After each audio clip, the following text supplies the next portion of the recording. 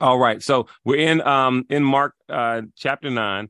And again, when I'm reading from the NLT. And so let's jump right in. Mark chapter 9, verse 1.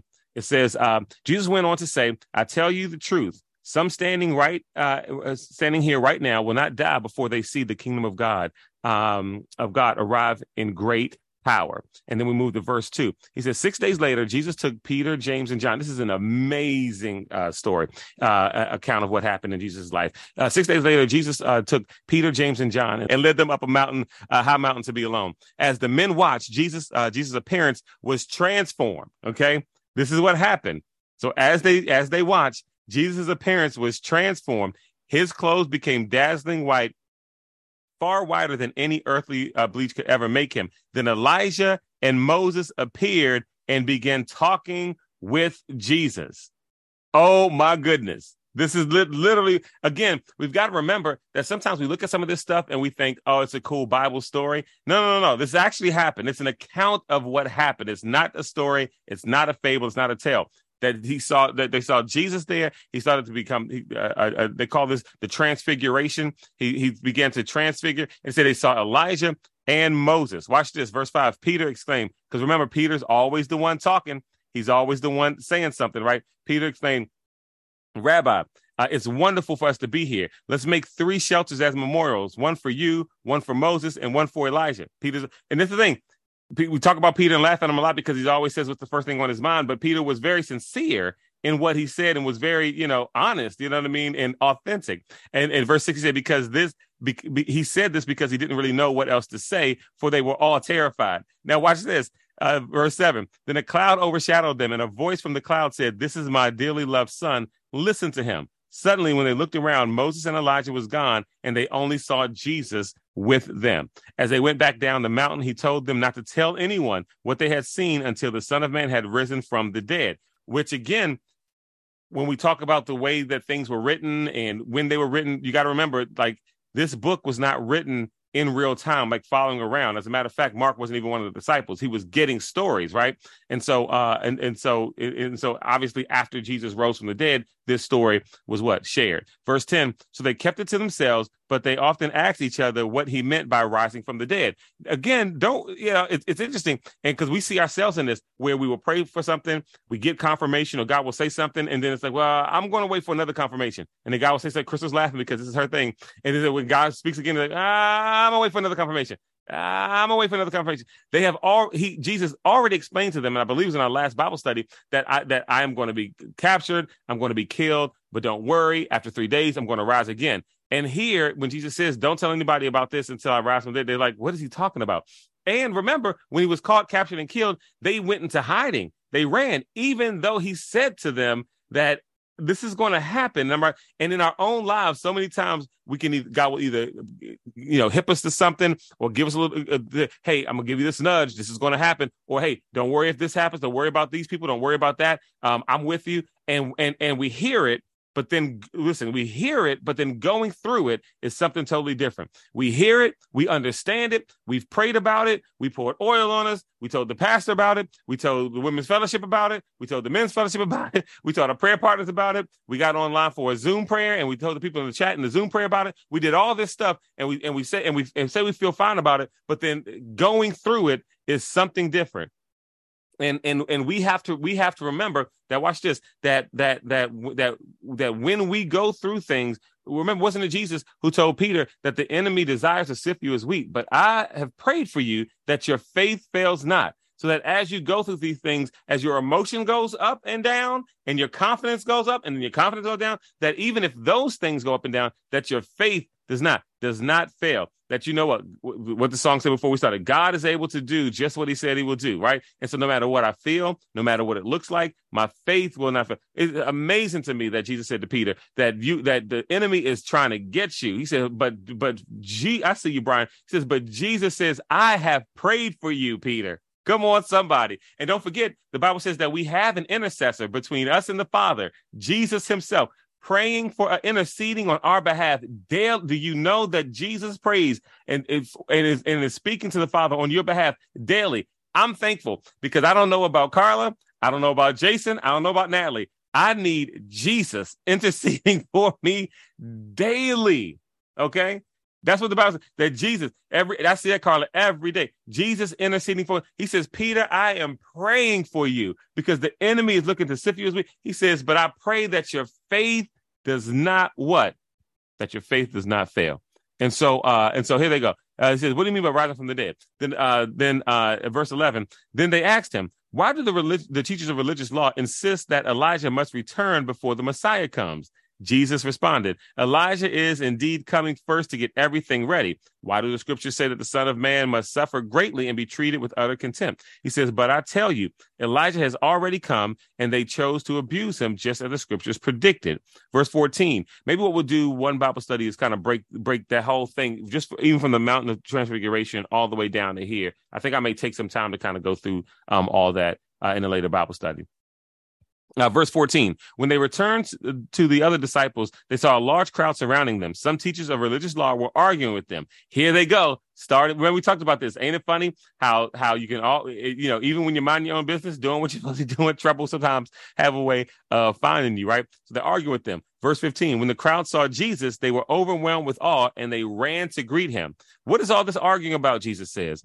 Verse 17, one of the men in the crowd spoke up and said, Teacher, I brought my son so you could heal him. He is possessed by an evil spirit that won't let him talk. And whenever the spirit seizes him, it throws him violently on the ground. He foams at the mouth and grinds his teeth and becomes rigid. So I asked your disciples to cast out the evil spirit, but they couldn't do it. All right, here we go. Jesus said to them, you faithless people, how long must I be with you? How long must I put up with you? Bring the boy to me. So they brought the boy, and when the evil spirit saw Jesus, it threw the child into a violent convulsion, and he fell to the ground, writhing and foaming from the mouth. How long has this been happening? Jesus asked the boy's father. He replied, since he was a little boy. The spirit often throws him into the fire or into water, trying to kill him. Have mercy on us and help us. What he says, if you can. Verse 23, Jesus says, what do you mean if I can? Anything is possible if what? If a person believes.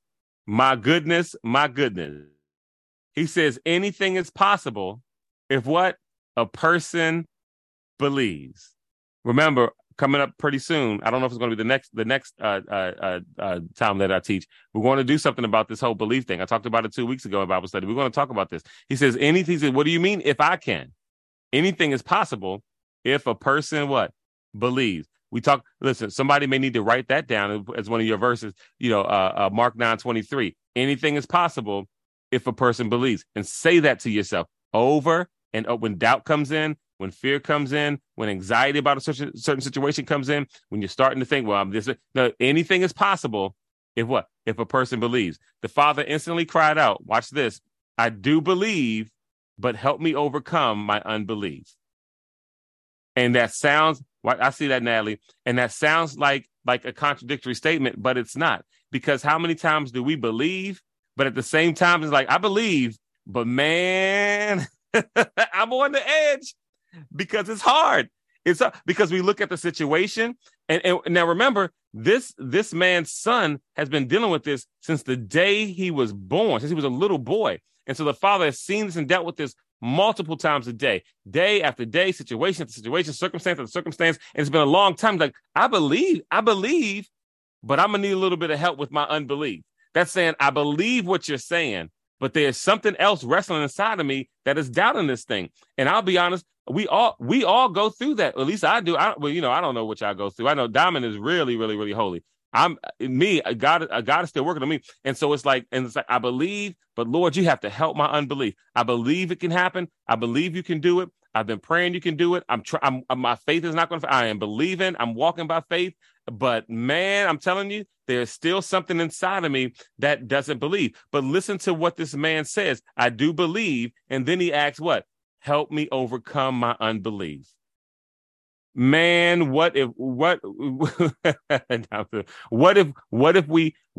was part of our prayer too? That in our prayer time, we're like, Lord, help me overcome this doubt. Help me overcome my unbelief. Help me overcome my skepticism. Help me overcome always having something negative to think or to say when I'm trying to believe. It's like, I want to believe this, and I do believe it. But Lord, you made me. You know my inner thoughts. You know my heart. You know that there's something inside of here that always got something to say when I'm trying to believe. Please help my unbelief. And the beautiful thing about this is where we can find comfort is that Jesus, watch this. Jesus totally understands and has room for our wishy-washiness. he gets it. He gets it. He gets it. This man says, I believe, but help my unbelief. That's why when Jesus said, I'm leaving, but I'm not going to leave you here by yourselves. I'm going to send what? The Holy Spirit. I'm going to send the Comforter.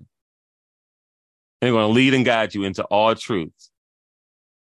Because if we had to do it without it, good luck. Good luck. Good luck. So let's see. Verse 25. When Jesus saw the crowd of onlookers was growing, he rebuked the evil spirit.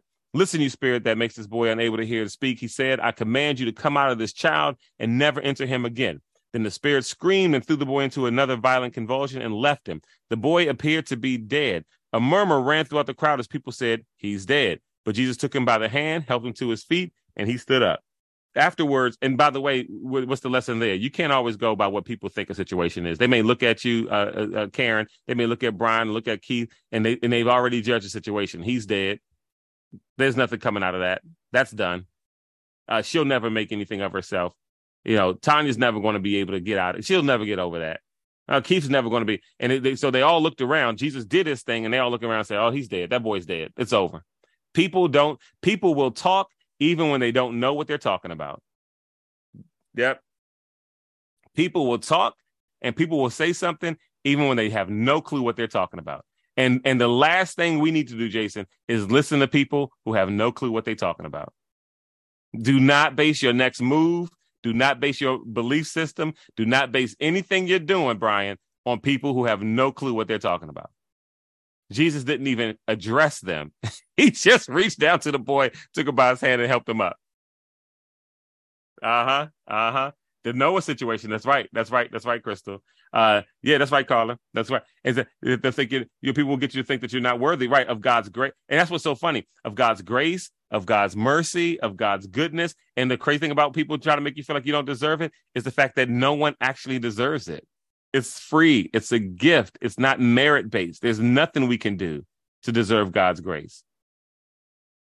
All right. Jesus didn't even address them. He just walked over to the boy, took him by the hand, helped him up, and then he stood up. Afterward, when Jesus was alone in the house of the disciples, they asked him, well, how come we couldn't cast out that evil spirit? Because remember, he sent them out, remember? And they were doing that stuff. They were casting out spirits. Jesus replied, this kind can be cast out only by what? By prayer. And that's another thing that I'm going to highlight that we're going to get to. We got a lot of stuff we got to go deeper in when we in the book of Mark. Okay, verse 30.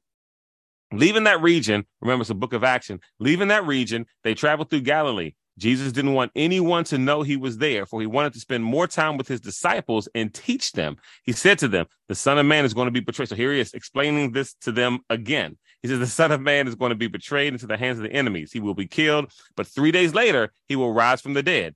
They didn't understand what he was saying. However, they were afraid to ask him, what he meant. Verse 33, after they arrived to Capernaum and settled in a house, Jesus asked his disciples, what were you discussing on the road? But they didn't want to ask. They didn't want to answer because they were arguing about which one of them was the greatest. His pride, his status, his air. And look, we laughing. We go through the same thing here. We go through the same thing present day with believers in the church. Status, title, who's the greatest, who's the this, who's the that, and who's got, and all of it means nothing. All of it means nothing. And so they're sitting there arguing, but they didn't want to tell Jesus. And so what they were arguing about, because they knew what they argued about was stupid and foolish. Verse 35, he sat down and called the 12 disciples over to them. He said, and so they didn't tell him, but he knew anyway. All right. But he knew anyway. So they didn't say anything to him. He sat down, called them over, and it says, whoever wants to be first, here we go. Y'all want to know who's first? Whoever wants to be first must take last place and be a servant of everyone else. Okay. Do we understand that? That's one of the impact creeds. Whoever wants to be first, and we did a whole lesson on this. Whoever wants to be first must take last place and be a servant of everyone else. Watch this. Then he put a little child among them. Taking the child in his arms, he said, anyone who welcomes a little child like this on my behalf welcomes me. And anyone who welcomes me, on my behalf welcomes me. And anyone who welcomes me welcomes not only me, but also welcomes my Father who sent me. I'll read that again. Verse 37. Anyone who welcomes a little child like this on my behalf welcomes me. And anyone who welcomes me welcomes not only me, but also welcomes my Father who sent me. Okay, so he says, what, you got to be, you want to be first? Try being last, serve everybody. And whoever welcomes a child. Now, remember, we don't really talk about this a ton, and maybe I should dive deeper into this at a different point. Remember when this was said and when it was written and people's places in society, when we talk about even with women's places in society and a widow, think about how vulnerable and children were at that time. You know what I mean? And what it represents when he talks about anyone who welcomes this child. You think, back in the day, it was be seen and not heard. What do you think it was then? And so we'll talk a little bit about that. We'll go a little deeper when we have some time. Verse 38. John said to Jesus, "Teacher, we saw someone using your name." Here we go. Watch this. My crew, my people, our people, my circle, my church, my building. He says, "We saw someone using your name to cast out demons, but we told him to stop because he wasn't in our group." There we go. Wasn't a part of our church. Wasn't on our, not a member of Impact. You're not a member of, First United, Presbyterian of, Upper Marlboro, this and that. He was a member of our group. So we told him, you can't do that in Jesus' name because you're not with us. And watch this is the squad. That's right. You're talking about the clique. Even the disciples were like, you're not a part of us. You can't cast out demons. And now watch it. Now remember, they just got rebuked by Jesus because they couldn't cast out the demon from the boy. Then they mad because somebody else is casting out demons and he ain't part of the group. Yep. All right. It's amazing how we can read this Bible and we see present day drama played out even back then. It's amazing. There are people who think, that their church has what quote unquote worship and gospel or whatever this is what it is. Nobody else get it right. Nobody else got the real stuff we do. And it's amazing to me the competition that happens between churches. That is totally and God, and the crazy thing is God looks down and he doesn't even look at it that way. He just sees all of his children. We make it so disconnected, man, and so in a box. That's why I was at Impact, you can be a member of Impact, you can be a member of any other church. I don't, it doesn't bother me. We're all members of the body of Christ. And so you join Impact because you like to teach it and you want to serve and stuff like that. And then you go to another church because you like this. I don't care. As long as people's pastors don't call me, with drama, it doesn't bother me. Like, why are you so threatened by it? They're getting the word from anyway. It doesn't matter. This past Sunday, we didn't have church. I hope you went to church or maybe you went online or you watched television. I watched Joel Osteen and TD Jakes Sunday. I didn't have church on Sunday. All right. So here's what Jesus says in response. Verse 39. Let me get off that. I don't have Sierra on the line to control me. Tell me to stop. Verse 39. Jesus says, this is what he told the disciples. Don't stop him, Jesus says. No one who performs a miracle in my name will soon be able to speak evil of me. Anyone who is not against us is for us. If anyone gives you even a cup of water because you belong to the Messiah, I tell you the truth, that person will surely be rewarded. 42. But if you cause one of these little ones who trust in me to fall into sin, it would be better for you to be thrown into the sea with a large millstone hung around your neck. If your hand causes you to sin, cut it off. It is better to enter into eternal life with only one hand than to go into unquenchable fires of hell with two hands. If your foot causes you to sin, cut it off. It is better to be in eternal life with only one foot than to be thrown into hell with 2 feet. And if your eye causes you to sin, gouge it out. It's better to enter into the kingdom of God with only one eye than to have 2 eyes and to be thrown into hell, where the maggots never die and the fire never goes out. All right, here we go. Verse 49. And we'll stop here. For everyone will be tested with fire. Salt is good for seasoning, but if it loses its flavor, how do you make it salty again? You must have the qualities of salt among yourselves to live in peace with each other. All right, y'all. We're going to finish it right there.